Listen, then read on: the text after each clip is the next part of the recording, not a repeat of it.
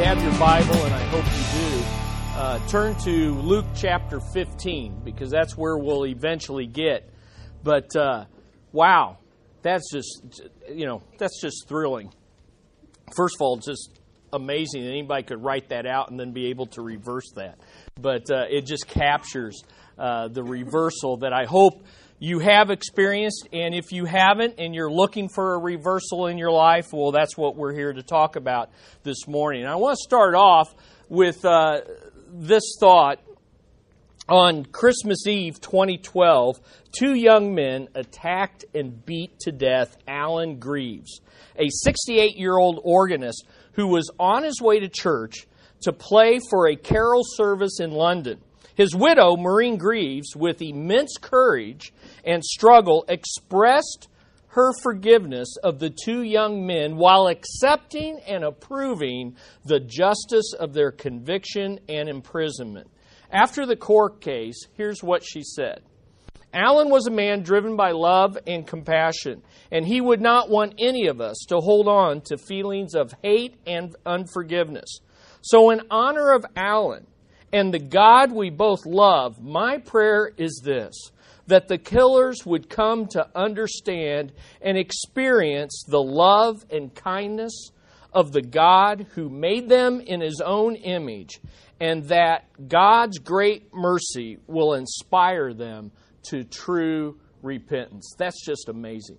That's just amazing. That's what we're talking about when we're talking about being forgiving, like God is in forgiving. Or in February 2015, jihadis from the self-described Islamic State murdered 21 Coptic Orthodox Christian men, migrant workers from Egypt. You remember those orange jumpsuits and even the blood that washed up on the sands from their beheadings.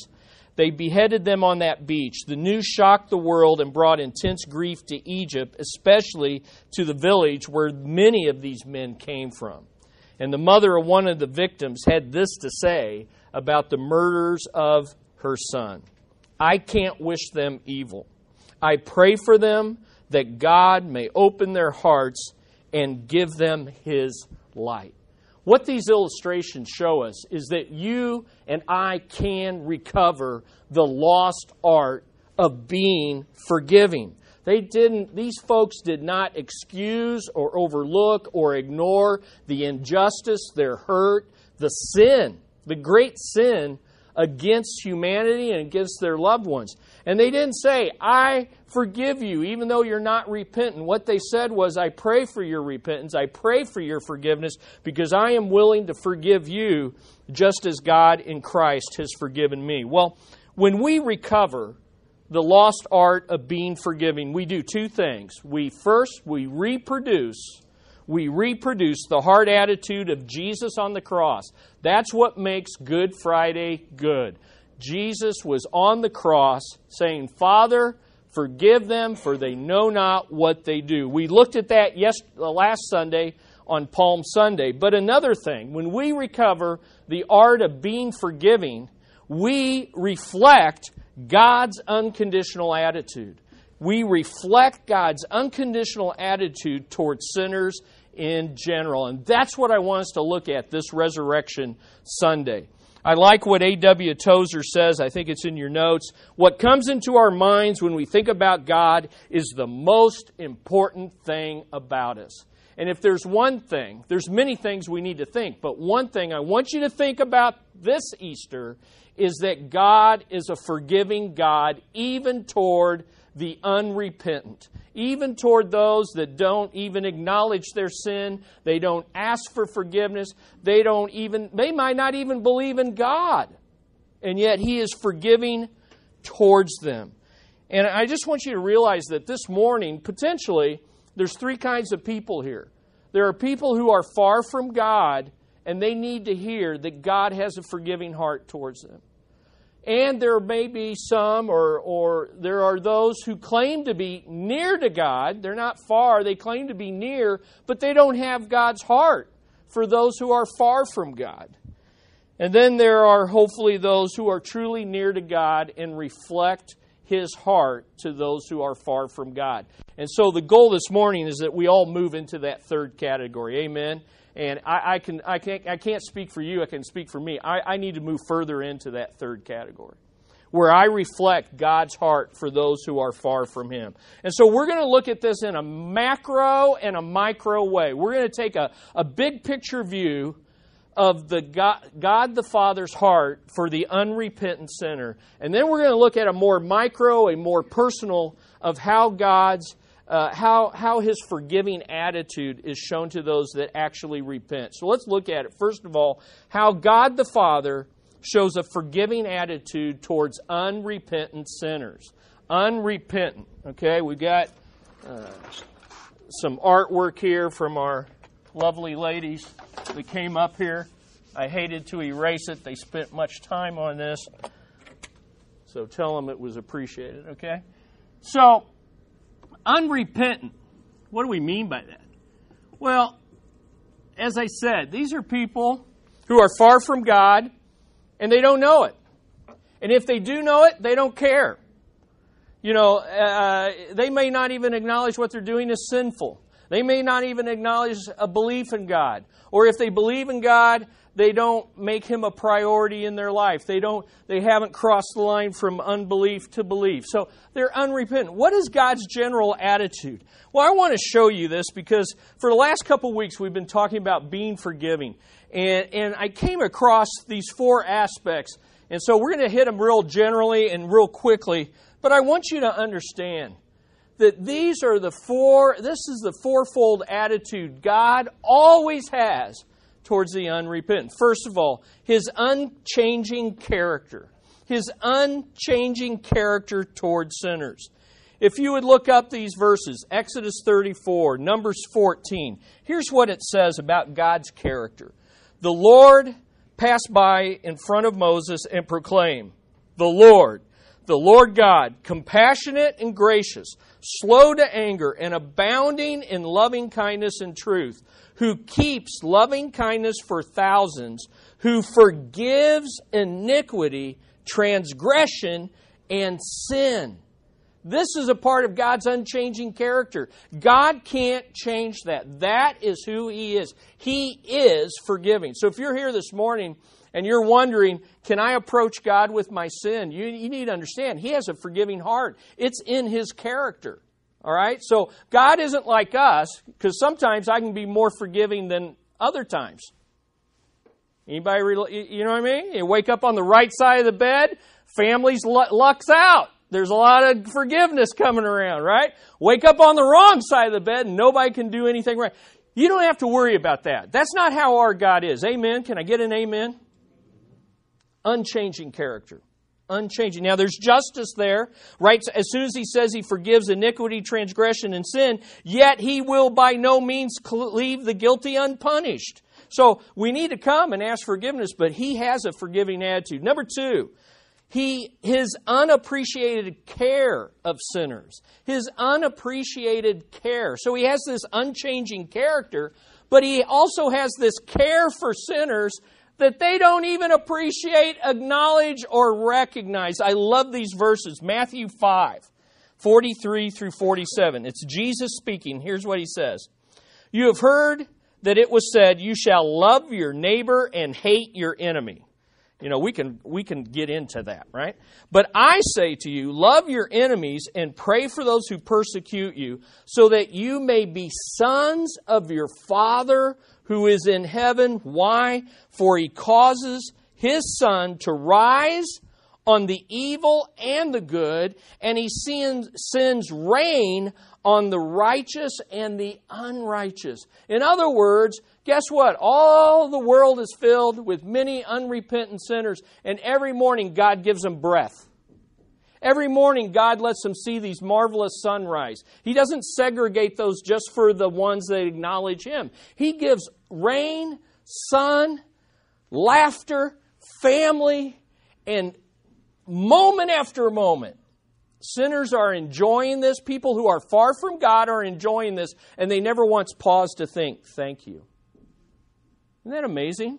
That's an amazing, gracious, forgiving attitude. Luke 6, Jesus says it again. He says, "But love your enemies and do good and lend, expecting nothing in return, and your reward will be great, and you will be sons of the Most High." Why? "For He Himself," now catch this, "He Himself is kind to the ungrateful and evil men. Be merciful, be forgiving, just as your Father is forgiving." That's just amazing. God's general attitude towards those who are far from Him. Number 3, He shows them undeserved compassion. He shows them undeserved compassion. Here are these people. Our planet is filled with people who every day get up. Some of them shake their fist at God. Some of them use His name in vain, and it's only a cuss word. These are people that may think God's last name is damn, and that's the only reference to God. And yet God has compassion on them. How undeserving. Isn't that amazing? I mean, God has every right in His holiness to crush us.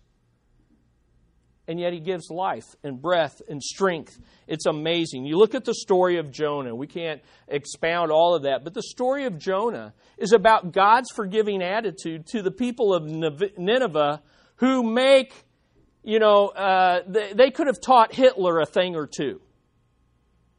Their cruelty, their brutality was that great.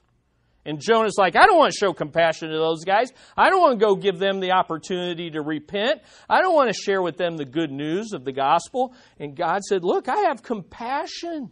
I have compassion on these people.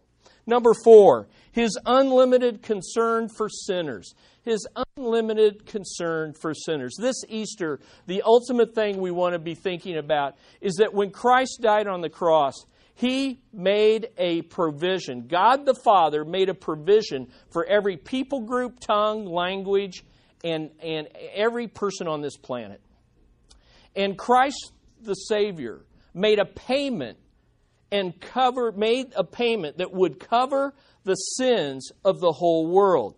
You can see this in John 3:16. "For God so loved the world that He gave His only begotten Son, that whoever believes in Him shall not perish, but have eternal life." 1 John 2:2. Jesus Himself is the propitiation, the satisfaction for our sins, and not for ours only, but also for the whole world. 1 Timothy 4:10. "For it is this we labor and strive, because we have fixed our hope on the living God, who's the Savior of all men, especially of believers." So here's what we realize. The Father's provision and the Son's payment on the cross was sufficient for all. That is an unlimited concern that paid the price. But only those who are elect and choose to and hear the gospel and choose to believe, only they receive the actual provision. Only they are actually forgiven. But the reality is this: God's heart is for all people. Isn't that amazing? You can go onto our website this morning. You can go to our Facebook page. You can go to our website, glenwoodconnection.org, and you can see video of Easter services of our global partners in Mongolia, in Nepal, in Germany. Isn't that amazing? Why? Because God has this unlimited concern. He's not just focused on America, folks. Amen? He's focused on every people group, every tongue, every language, and that means you and you and you. And that's why we have our Nigerian sister sitting here, amen. Aren't you glad He cared about Nigeria? He has a forgiving attitude, even to Boko Haram, even ISIS, right? We have a message for everybody. Well, now we're going to move from that macro big picture, and we're going to move from the more impersonal and abstract. I want to take a personal look. Turn your Bibles, or maybe you're already there, Luke chapter 15. And we're going to look at this parable of the prodigal son. More accurately, the parable of the prodigal son ought to be the parable of the two sons. Because in the first verse of this parable, verse 11, it says, "Now a father had two sons." In fact, I would say to you this morning, this is really the parable of the forgiving father. Now, I've got a whole series laid out. We'll look at this like for 7 weeks in the future sometime. But for today, I want you to just look at the main thing is how God the Father shows a forgiving attitude towards repentant sinners. How does He view those who do come to Him and repent? Repentant sinners. Ones that recognize, I have sinned. Ones that recognize, I need to confess my sins. Ones that recognize, I need to ask forgiveness. Now, you got to understand the context here of Luke chapter 15. Jesus is welcoming these kind of people into His presence. People who are far from God. He's welcoming them. He's eating with them. He's accepting them. He's enjoying them. He's welcoming them into His presence. And the people who claim to be near to God are angry. They're grumbling. You see, they don't reflect God's heart for those who are far from God. And so they're upset. And they are the Pharisees and the Bible scholars. They were surprised, shocked, and even angry that Jesus was having this kind of heart. But you see, they were the ones who claimed to be in God's house and knowing God the longest, and yet they didn't reflect His heart for these people who were far from God.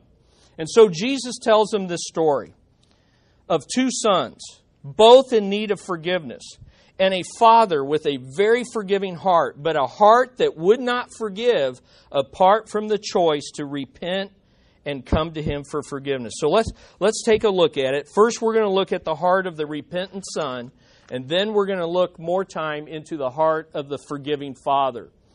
So let's take a look. Luke 15, verses 17 through 20.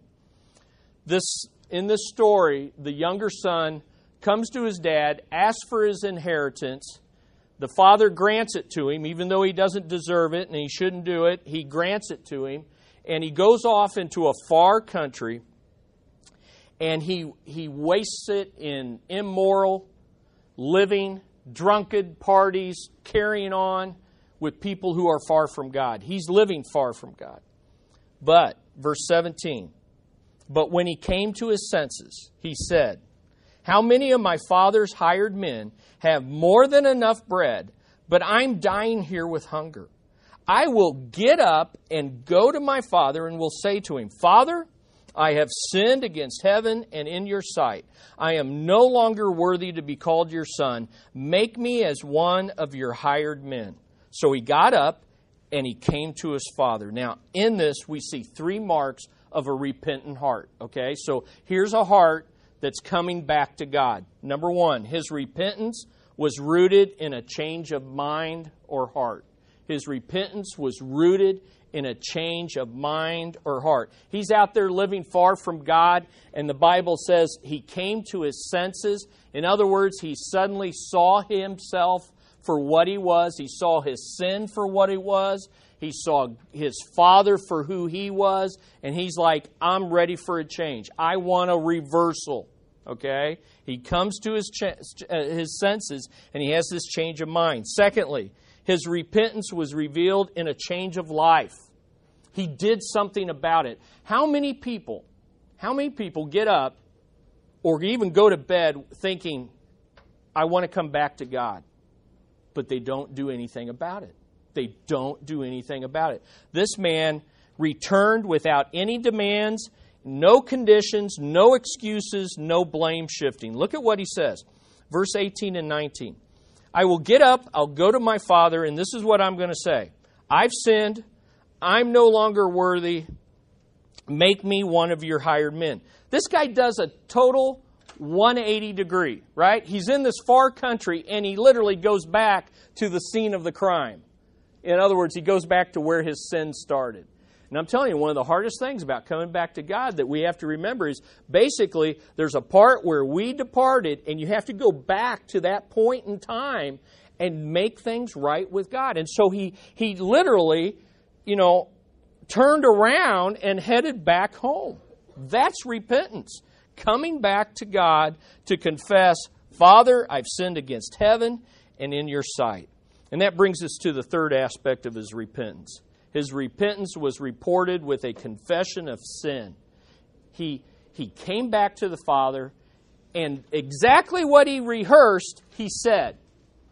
And he said to him, look, I've sinned. And here's the thing. When we sin, we're not just sinning against people. We're always sinning against who?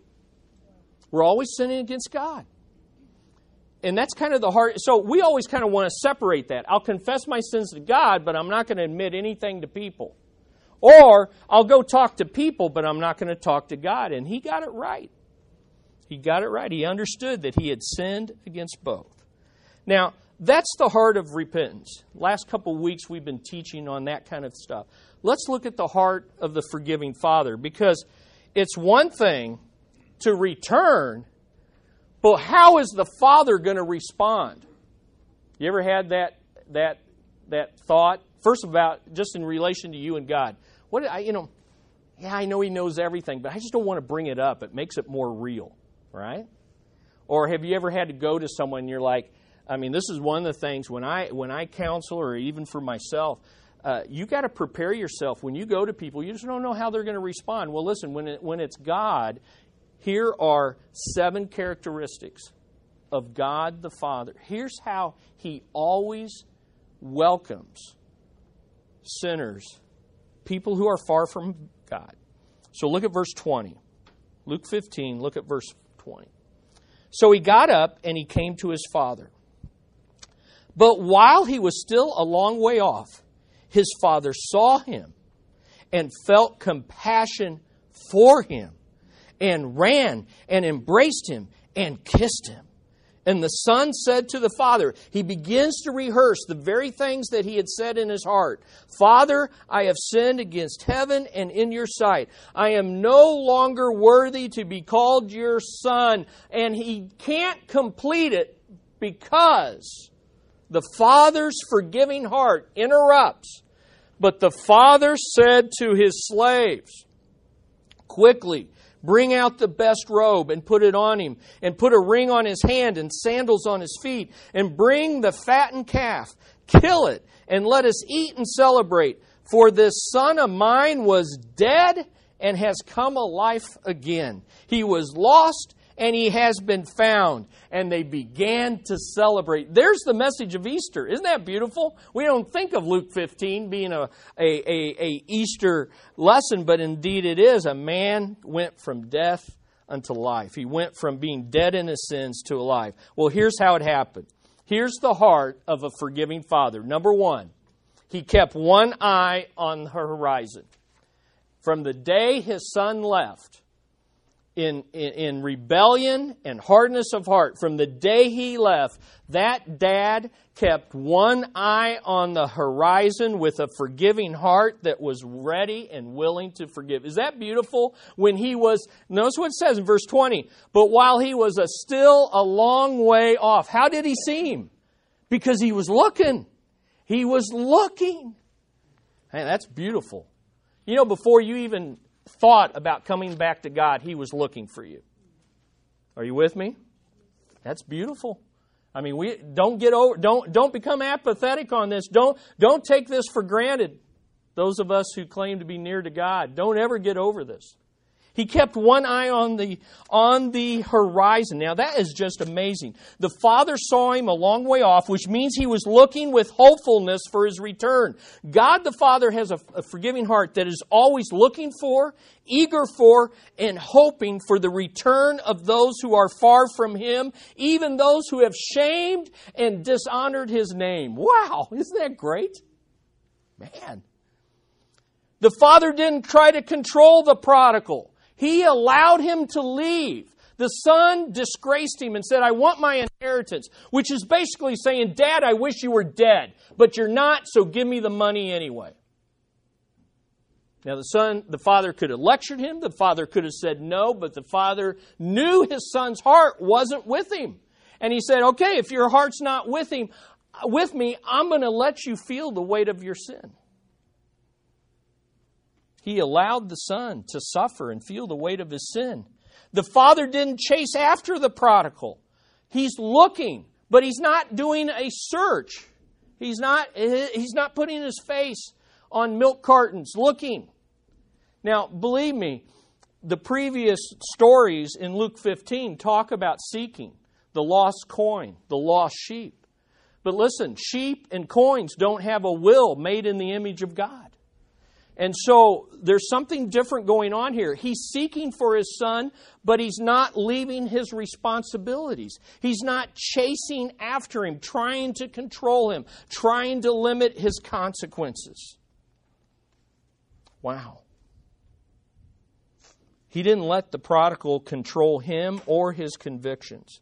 Instead, a forgiving heart fulfills daily responsibilities, but keeps one eye on the horizon, always ready to drop whatever you're doing when that person is coming back home. Amen? Isn't that a beautiful balance? Beautiful balance. Beautiful balance. Number 2, second characteristic of our forgiving God. He saw him with compassion that revealed a tender heart of kindness and sympathy. So he got up, he came to his father, verse 20, but while he was long ways off, his father saw him, and I have to admit, if I saw someone, if taking my daughter, if my daughter's disgraced, dishonored my name, and went to a far country and lived in a drunken, immoral fashion, boy, we are sending these kids off to college, aren't we? You know what? If that happened and you saw them, sometimes we have what kind of attitude? We're going to make them what? Make them pay for it, right? I love you, but I got to beat you a little bit here before I can forgive you, right? And he sees him afar off, and he sees him with compassion. Now, I don't fully understand this observation I'm about to make, but when you trace compassion throughout the Bible, it's always linked with seeing. Seeing is always linked with compassion. You see people as they really are, and you have a heart of compassion. I can't explain. You just trace it through your Bible. Compassion is a result of seeing things. See, as long as you keep people at a distance, you can be hard towards them. You can be unforgiving towards them, but when you see them as real people, in a sense, when you walk in their sandals, here's what the father did. He saw his son, and he said, you know what? If that was me coming home, I would want compassion. And so he sees him with compassion. Isn't that good? If that was me coming back, I wouldn't want to be lectured. I wouldn't want to be put down. I wouldn't want to have to be beaten up and earned. I wouldn't want to be made to grovel. I would just want to know it's okay. You can come home. Amen? And so he sees him with compassion. He accepted him as he was, but he loved him too much to leave him that way. He puts himself in his sandals and treated him as he would want to be treated. Now, he's not giving him forgiveness, but he's showing him a forgiving heart. Third characteristic. You know how we know he had compassion and a forgiving heart? This is the most beautiful part. He sees him with compassion because compassion has to act. And what does he do? He runs to him. Is that beautiful? He runs to him. The most beautiful in all of Scripture. While he was still a long way off, his father saw him and felt compassion for him and ran. God is running towards those who are far from him. Amen? As those who are far from him turn and come towards him, God is running towards them. Are you and I running towards the lost? Did we run to them this last week to invite and have them come? Are we going to run to them this week? He ran to him. And this was, listen, you got to catch this. This was shameful for a man of his age. Dads don't run after kids. Now, this is totally opposite in our culture, okay? The kids are king, and they tell us what to do. In that culture, dads don't run. Older men don't run at all. You go to the older people, and you venerate and respect the older. So this father is doing something that in his culture is disgraceful. And not only was it disgraceful and ruinous to his reputation, he was willing to risk his reputation to show a forgiving heart. But it was made difficult by his robes. I mean, these guys are dressed in robes. You know how the Bible says, gird up your loins? It sounds scary, I know. But it's really just taking your robe and tucking it in your belt so you can run. So here's this old man running towards a disgraced son who is walking towards him. You just don't see that every day. Amen? Wow. That's just amazing. Only a father with a heart of forgiveness would run to a disgraced son that was walking towards him. Fourth characteristic, he accepted him back. Number 4, he accepted him back with undeserved and unrestrained love. So he's running towards him. Now you got to understand, the son doesn't know what's happening. So the son is coming, and all of a sudden, yes, you know it, Kirk, right? Dad's running at me. And dads aren't supposed to be running. Dad must have an important dad. I kind of picture him like this, right? He's like, and he runs to him, and what does he do? He embraces him and kisses him. And I thank God for our family that we've gotten to know, Syrian refugees here in the Northeast, and so hopefully see them again this afternoon. And when we have taken him to the chiropractor, Gwen and I have taken him a couple times on my day off, taking him to the chiropractor. He comes home, he comes back, and he's so thankful. And then I have this very awkward experience where he kisses me repeatedly. And, it's just us Americans, I'm just like, he's just kissing me. And he's about my height, and so it's just a very interesting experience. But you know what? It's love. It's love, and this is what the Father did. The Father just kissed and kissed and kissed. Now, you got to understand, he embraced and kissed. This leaves no doubt about the heart of the Father toward the Son in His sin. I'm glad to see you. I'm ready to forgive you. I welcome you back into my home. I receive you back into my arms and my life. Amen. Isn't that beautiful? And this was highly unusual. Usually there would be punishment. Usually there would be need for groveling. There would literally be a requirement of come and kiss my feet and show me the honor that you refused. You've disrespected me. Now you need to honor me. You see, this is pure mercy and grace. Mercy is not getting what you do deserve. What should he have been running up to that boy to do? Punish him, right? Punish him. And this is grace, getting what you don't deserve. This father is not only going to hug and kiss on this kid, this young man, who smells like pigs, who's in ratty clothes and looks like a filthy beggar, which is what he was. But listen, he's going to give him more than he deserves. Look at number 5. Number 5, he immediately forgave him. He immediately forgave him on the basis of his repentance and was quick to reconcile and restore him to a right relationship. Look at verse 21. In between the huggings and the kissings, the son said to him, Father, I have sinned against heaven and in your sight. I am no longer worthy to be called your son. But the father said to the slave, he says, look, I'm no longer worthy to be called your son. And he's like, whoa, stop right there. I see your repentance. I hear your confession. I am willing and ready to forgive. Slaves, and he turns to his servants. And he does something that is just amazing. Let's look at it. Number 1, he orders the servants to dress this son of mine. Way down in verse 24, he calls him this son of mine. He didn't disown him. He didn't reject him. He orders the servants to dress this son of mine like servants do a king. But the father said to the slaves. Now, far from ordering his son to act like a slave and earn his forgiveness, he treats him like the son that he always was. How many of you watch Downton Abbey and will admit it? I will. Okay, I can lose my man card today. Downton Abbey, great show. You got to watch that show. It is a great show. And the master of the manor and the lady of the manor get dressed by people.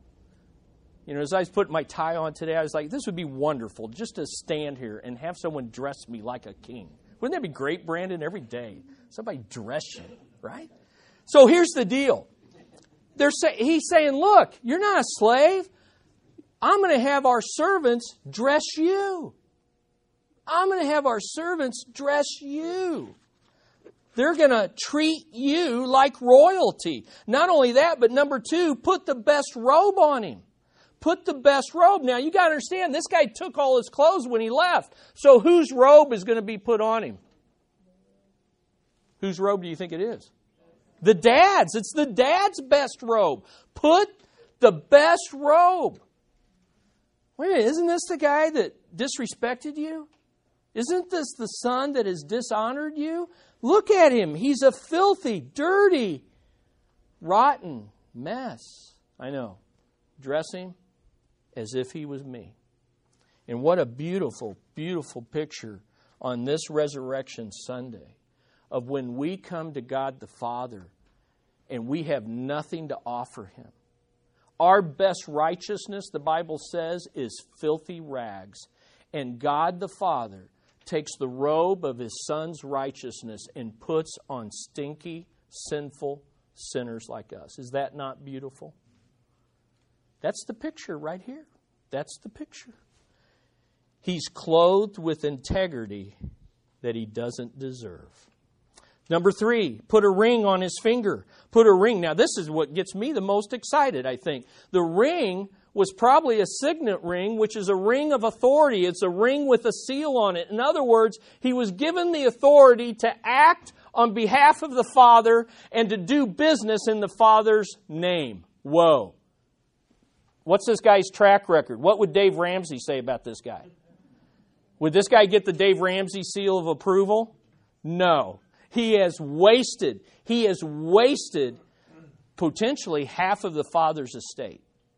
Not one that we would trust with riches and honor in family business and family name. But he says, I give you authority to act in my name, do business in my place. Wow. Number 4. He puts sandals on his feet. He puts sandals on his feet according to verse 22. Another sign of being a family member. Slaves and servants did not wear shoes. Only the family walked in shoes. He is told to walk now in loyalty and security as being a son. Do you get the picture here? Have you captured the heart of forgiveness? He's not just being forgiven, he's being received back.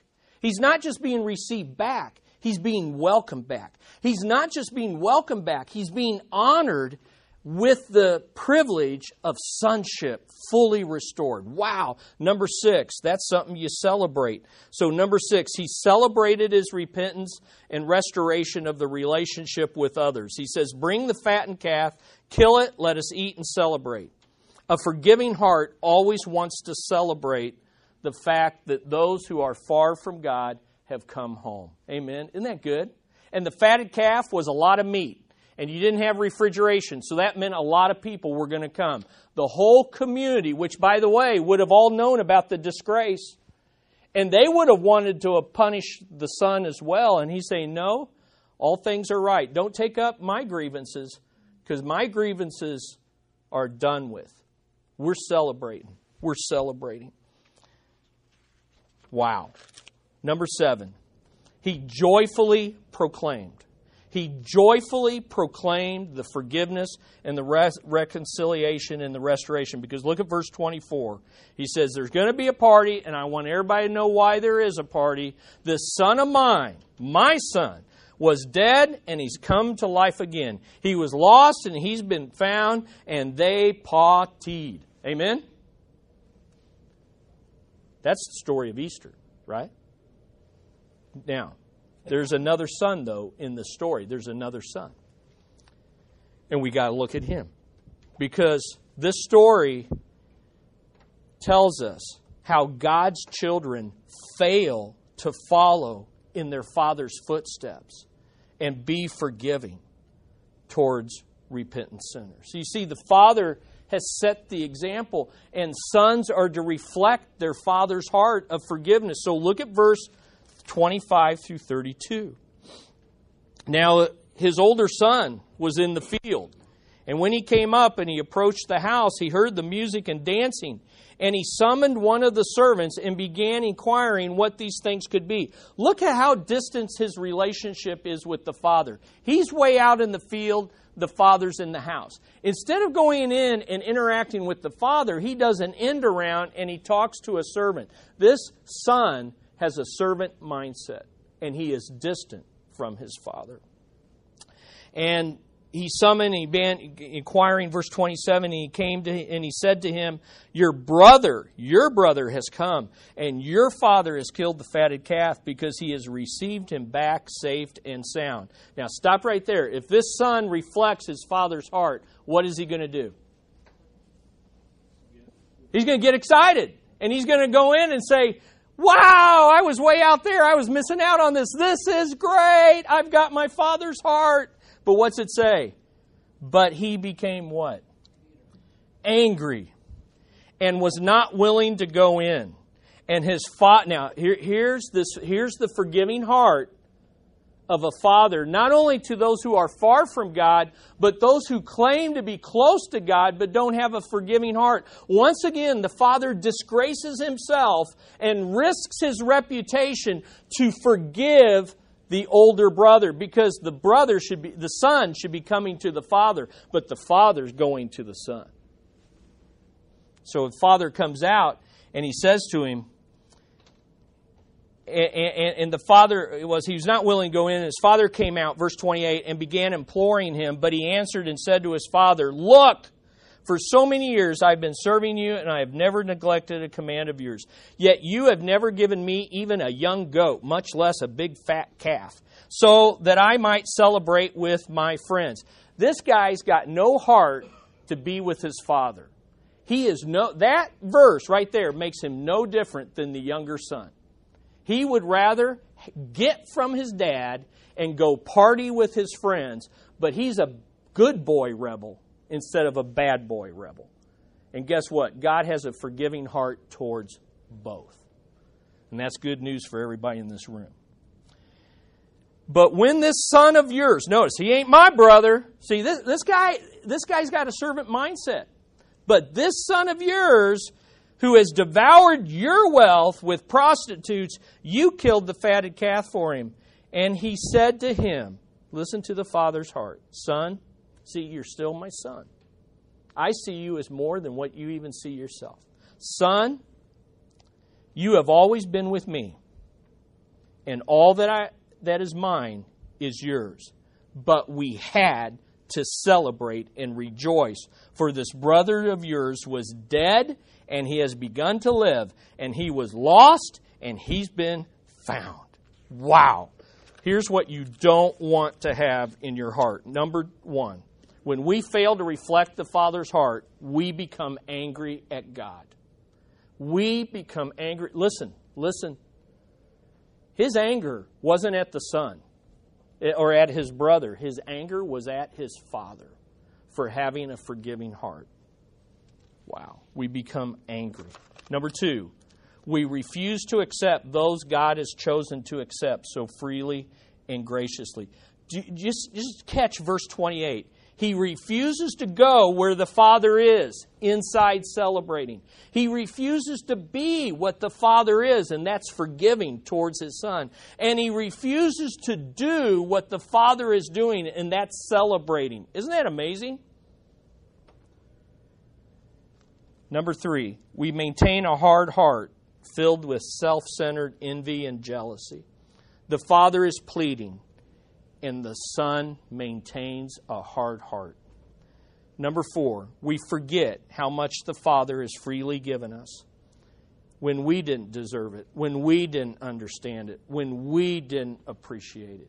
He says, son, listen, all I've had has always been yours. And then number five, we miss out on celebrating the forgiveness and the grace that the Father gives. You know what's amazing about this story? There is no ending. Because we never know. Did he go in or did he stay out? Did he go in or did he stay out? What are you missing out on today with a heart of unforgiveness? What are you missing out on today by not receiving the forgiveness that God has for you? Does that make sense?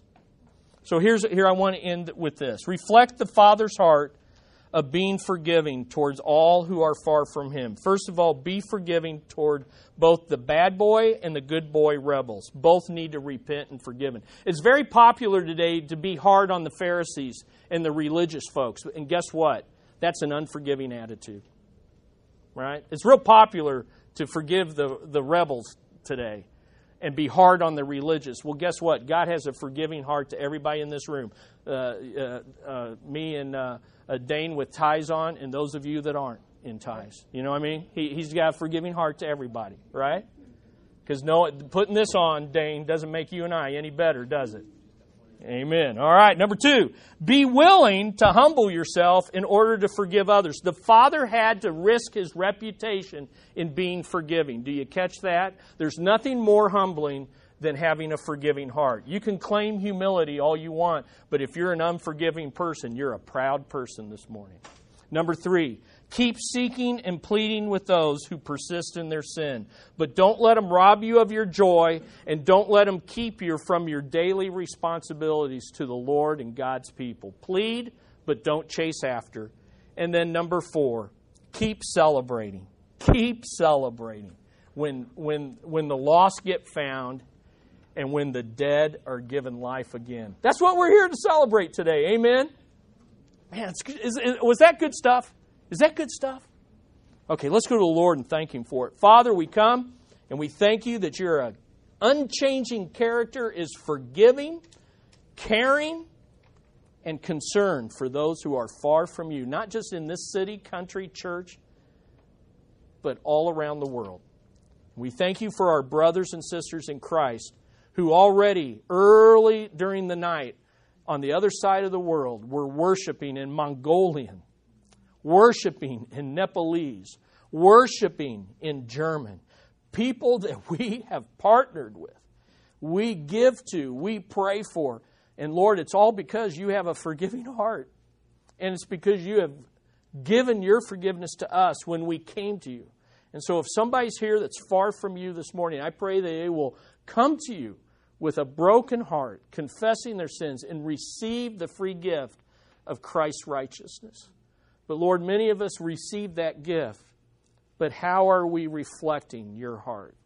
Oh, Father, give us Your heart for those who are far from You, even if they're right here in this room, even if they seem to be near You, but indeed are far from You. Lord, let us be forgiving towards the real person that's way far from You, but even the person who thinks they're near, but are actually far. Because in the end, all of us fall in those categories. And all of us can receive the free gift of eternal life this morning. We praise You in Jesus' name. Amen. One last time. Christ is risen. Amen. Amen.